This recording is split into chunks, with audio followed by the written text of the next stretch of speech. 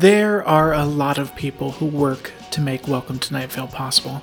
Beyond Jeffrey, Cecil, and I, there are guest writers who we endeavor to pay at above market rates, guest voices, Disparition, who composes all of the music and does the sound design and editing. We have the artist who design our merch and the company that manages and ships the merch. We have Jessica Hayworth, who makes original art for every single episode. We have Joella, who manages all the business side of things, and Meg, who runs the touring side of things, and all the people who do the behind-the-scenes stuff on tours. For every person you see working on Night Vale, there's like 3 to 5 more you don't see. And how we keep all those people paid and paying their bills is our Patreon. Without our Patreon, and I mean this, there is no show. We have all sorts of fun bonuses for patrons, like Patreon-only episodes, director's notes on every episode, Zoom hangouts with the Night Vale crew, and a lot of other stuff, but at its heart, you are helping keep this show alive. Please consider doing that if you are financially able. Welcome to nightvale.com. Click on Patreon. Thank you. This episode is brought to you by Progressive Insurance. Whether you love true crime or comedy, celebrity interviews or news, you call the shots on what's in your podcast queue. And guess what? Now you can call them on your auto insurance too with the Name Your Price tool from Progressive. It works just the way it sounds. You tell Progressive how much you want to pay for car insurance, and they'll show you coverage options that fit your budget. Get your quote today at Progressive.com to join the over 28 million drivers who trust Progressive. Progressive Casualty Insurance Company and affiliates. Price and coverage match limited by state law. There are no atheists in foxholes. There are lots of agnostics in pantries. There are only a couple of deists in dirt bike racing. Welcome to Night Vale.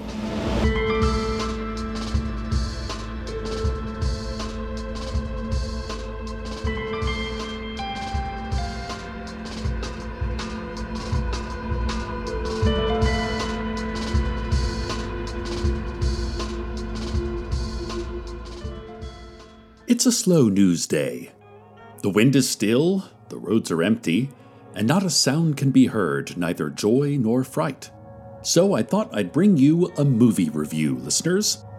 It's not a new film. I didn't go see some recent summer blockbuster like Space Jam or 9 Fast, 9 Furious, or that one about the beach that makes you pope. No. I wanted to talk today about a classic of American cinema.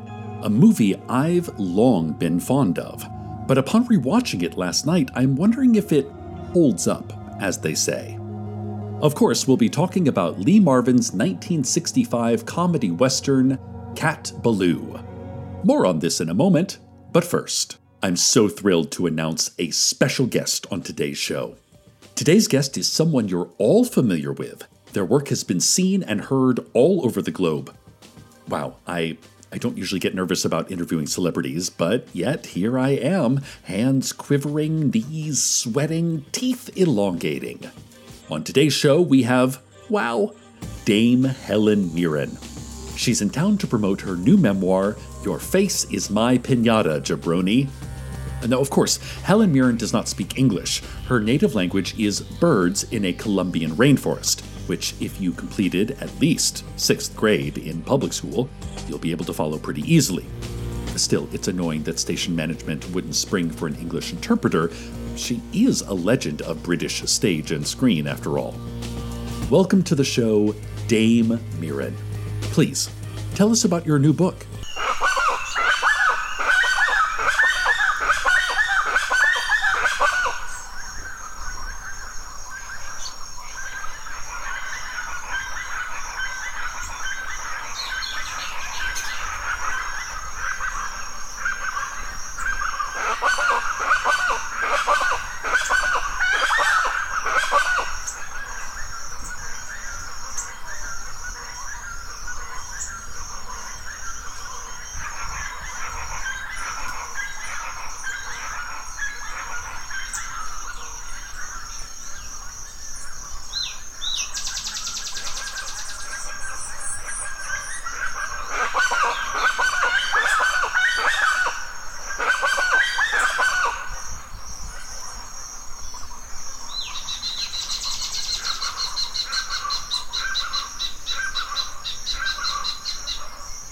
I'm sorry to cut you off, Helen, but we're almost out of time.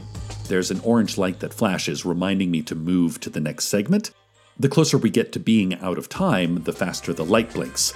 Eventually, the light will blink so fast as to become a single unbroken glow. I have never waited long enough to find out what happens next. As they say in radio, clock, not content. So, thank you, Dame Mirren, for coming in today. It's an honor to meet you. Please go. I think you've done enough. Today's episode is brought to you by the concept of stasis.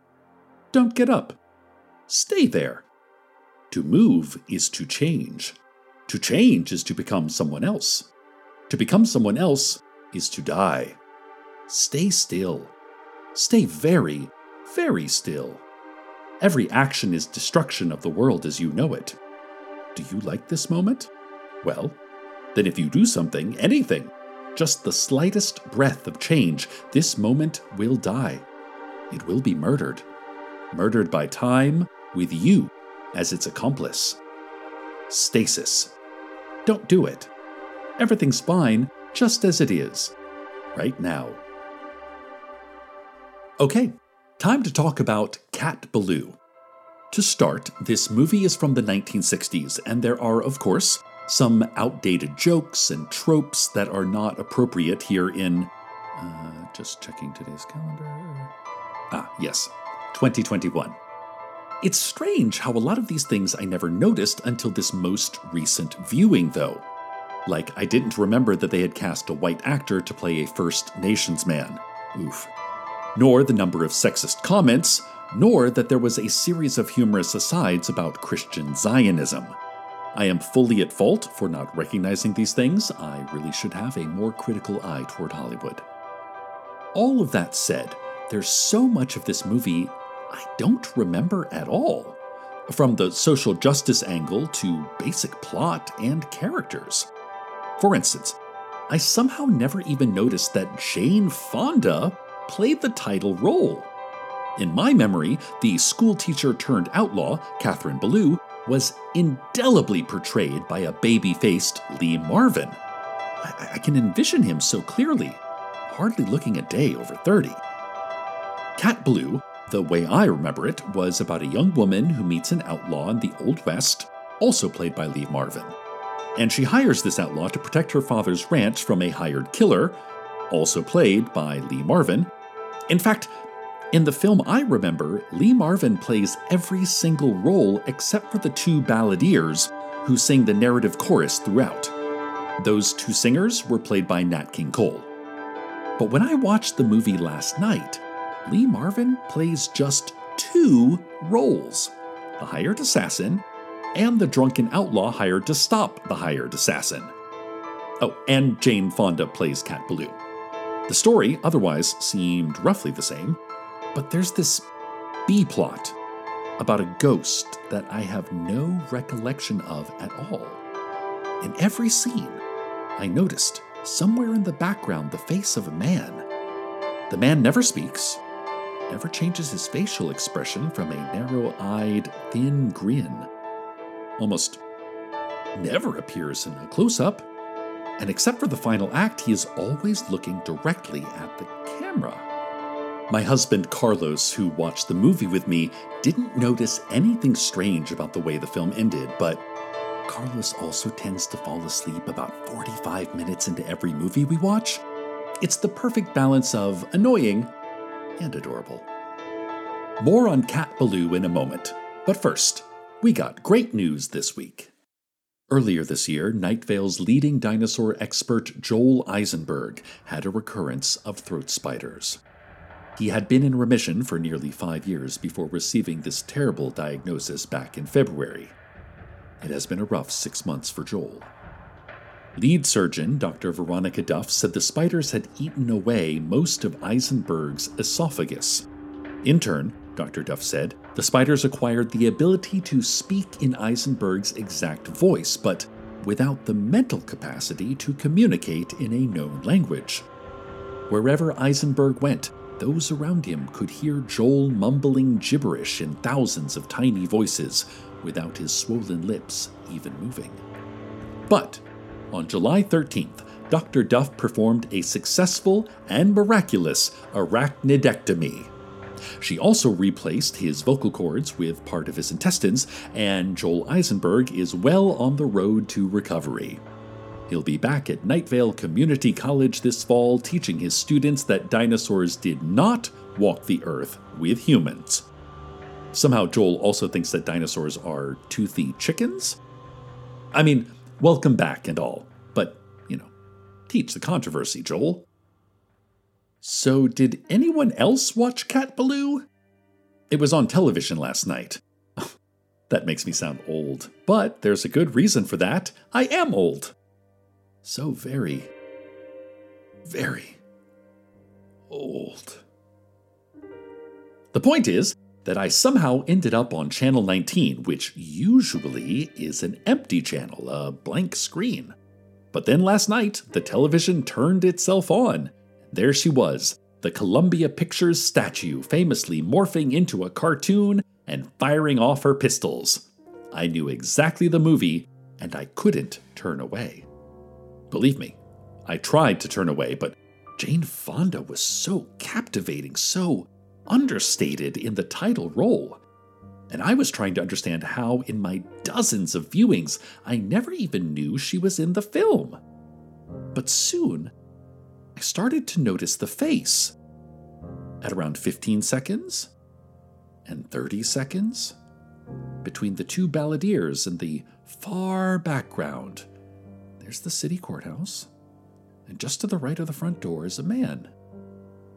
He appeared as a black smudge at first, but the longer I looked, the more I could see that thin mouth, those threatening, beckoning eyes.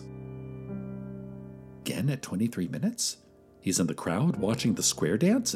Everyone's heads are facing left into the circles of dancers, every head, except one.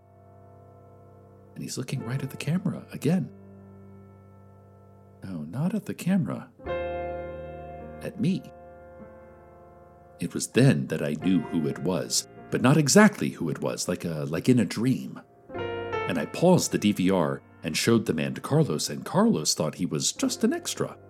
If you pay close attention to Hollywood extras, you'll invariably see one of them acting strange, he said.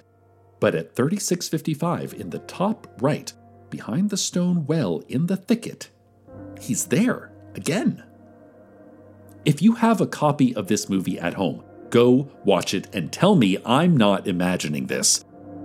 It reminds me of The Ring, that old horror film about the videotape that if you watch it, you die, eventually, of something.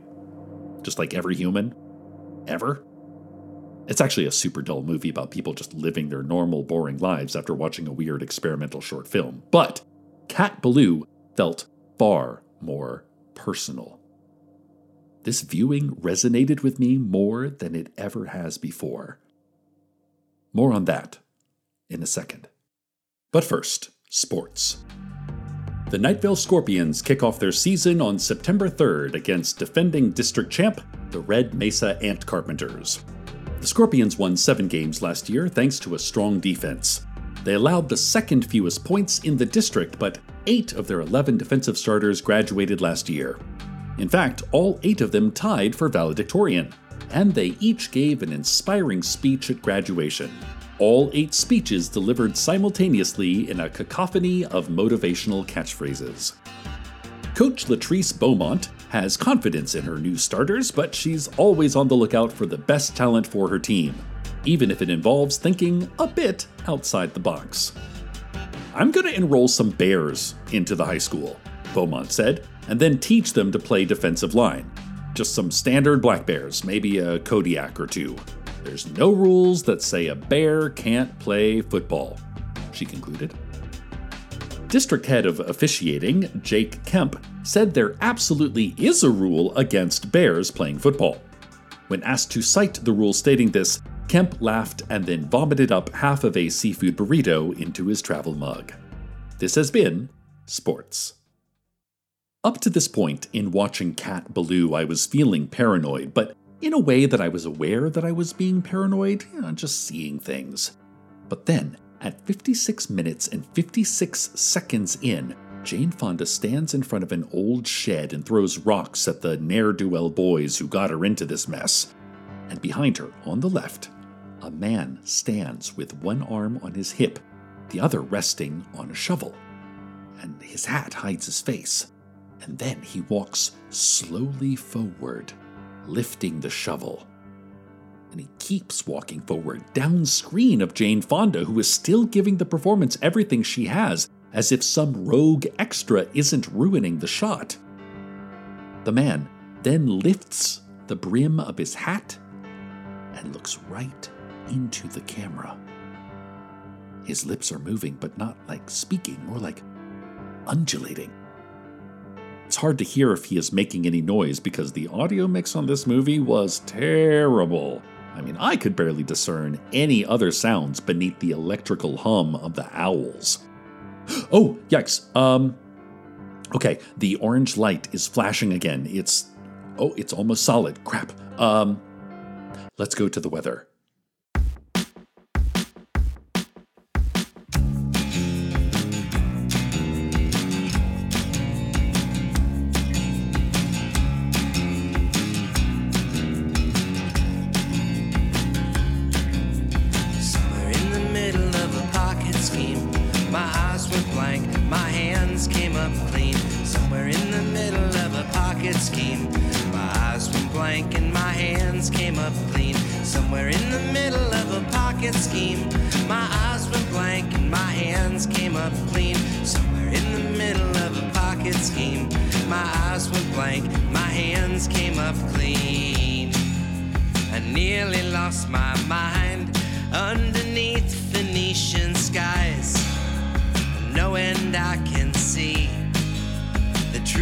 After me, we know and we don't care. We go where eagles dare. I took off on my own, and now I'm a million miles from home. In the middle of a pocket scheme, my eyes went blank, my hands came up clean. Somewhere in the middle of a pocket scheme, my eyes went blank and my hands came up clean. Somewhere in the middle of a pocket scheme, my eyes went blank and my hands came up clean. Somewhere in the middle of a pocket scheme, my eyes went blank, my hands came up clean. And in the end it showed I wasn't feeling up to code. I banged another gong and hoped you tweakers would sing along. And when that seam was sewn, he died of everything I've known. I ran and I can swim, but I can't change the mess I'm in. In the middle of a pocket scheme, my eyes went blank, my hands came up clean. Somewhere in the middle of a pocket scheme, my eyes went blank and my hands came up clean. Somewhere in the middle of a pocket scheme, my eyes went blank and my hands came up clean. Somewhere in the middle of a pocket scheme, my eyes went blank, my hands came up clean. Somewhere in the middle of a pocket scheme, my eyes went blank, my hands came up clean.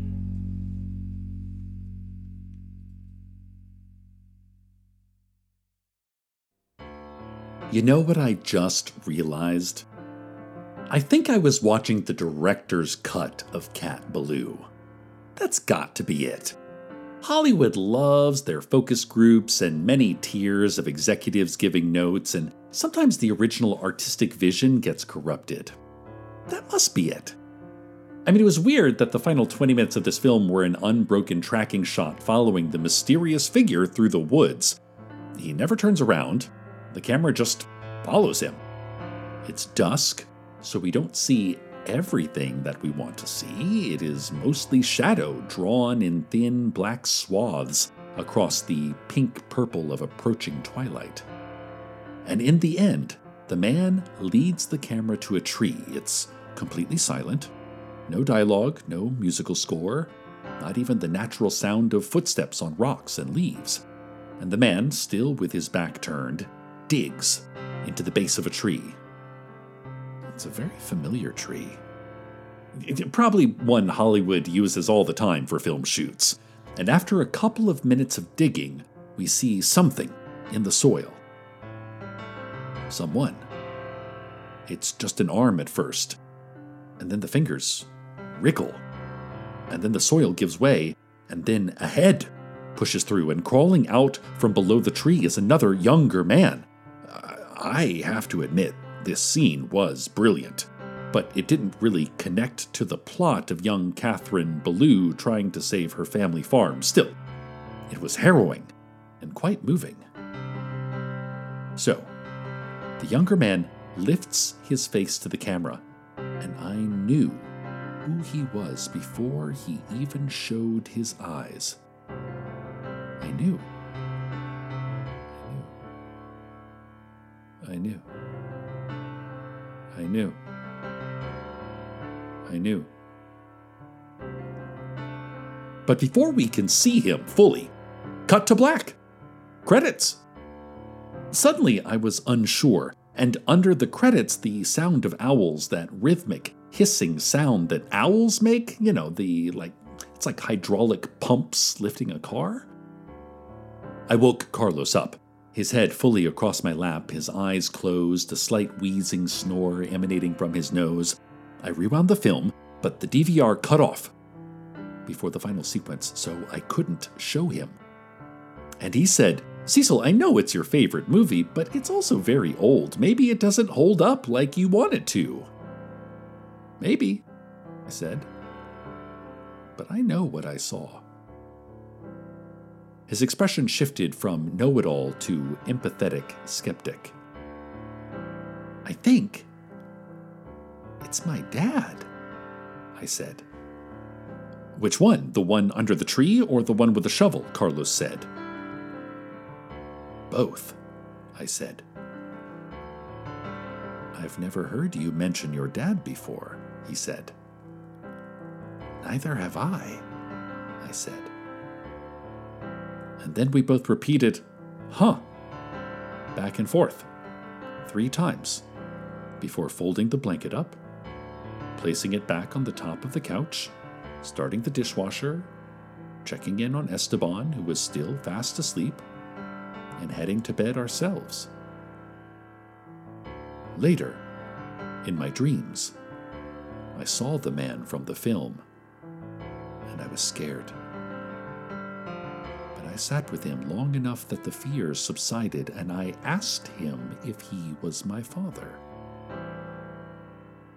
And he began to speak, but the sound was slow to my ears. And before I could hear what he said, he was gone, and so were his words, replaced by the bright morning sun and the gentle piano tune of my alarm. And here I am, wondering how many ghosts there are in the world. Must be billions. It feels arrogant to assume that just because I see one, it has to be related to me. Maybe I will meet him again. I'd like to ask him about the owls. I don't think they're supposed to sound like that. Stay tuned next for my review of Lee Marvin's tour de force performance as every single one of the Von Trapp children in The Sound of Music, for which he also won the Academy Award for Best Musical Score. And as always, good night, Night Vale. Good night.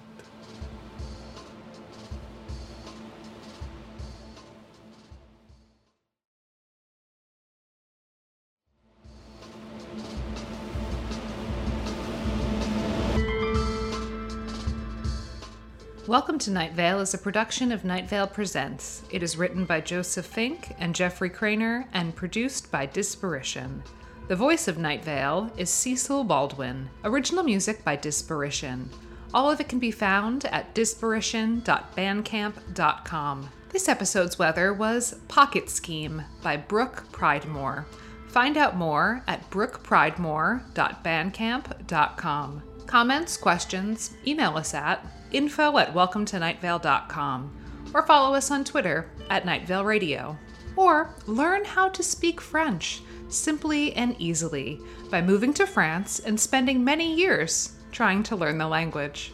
Check out welcometonightvale.com for info about our summer merch in the Night Vale store. Yes, you can still be weird, even when on the beach. Today's proverb: stop and become the flowers.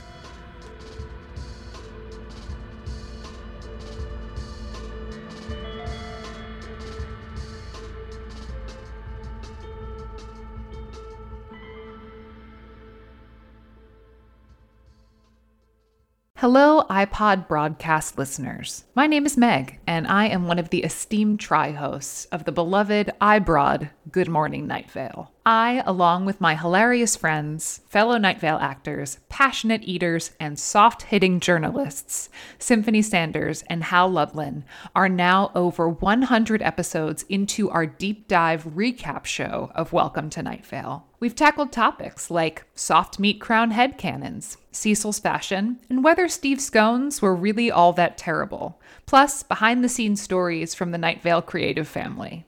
And we've heard from listeners like you about queer representation, Night Vale named pets, major theories, minor questions, and of course, best and worst practices for, alternative spa therapy services.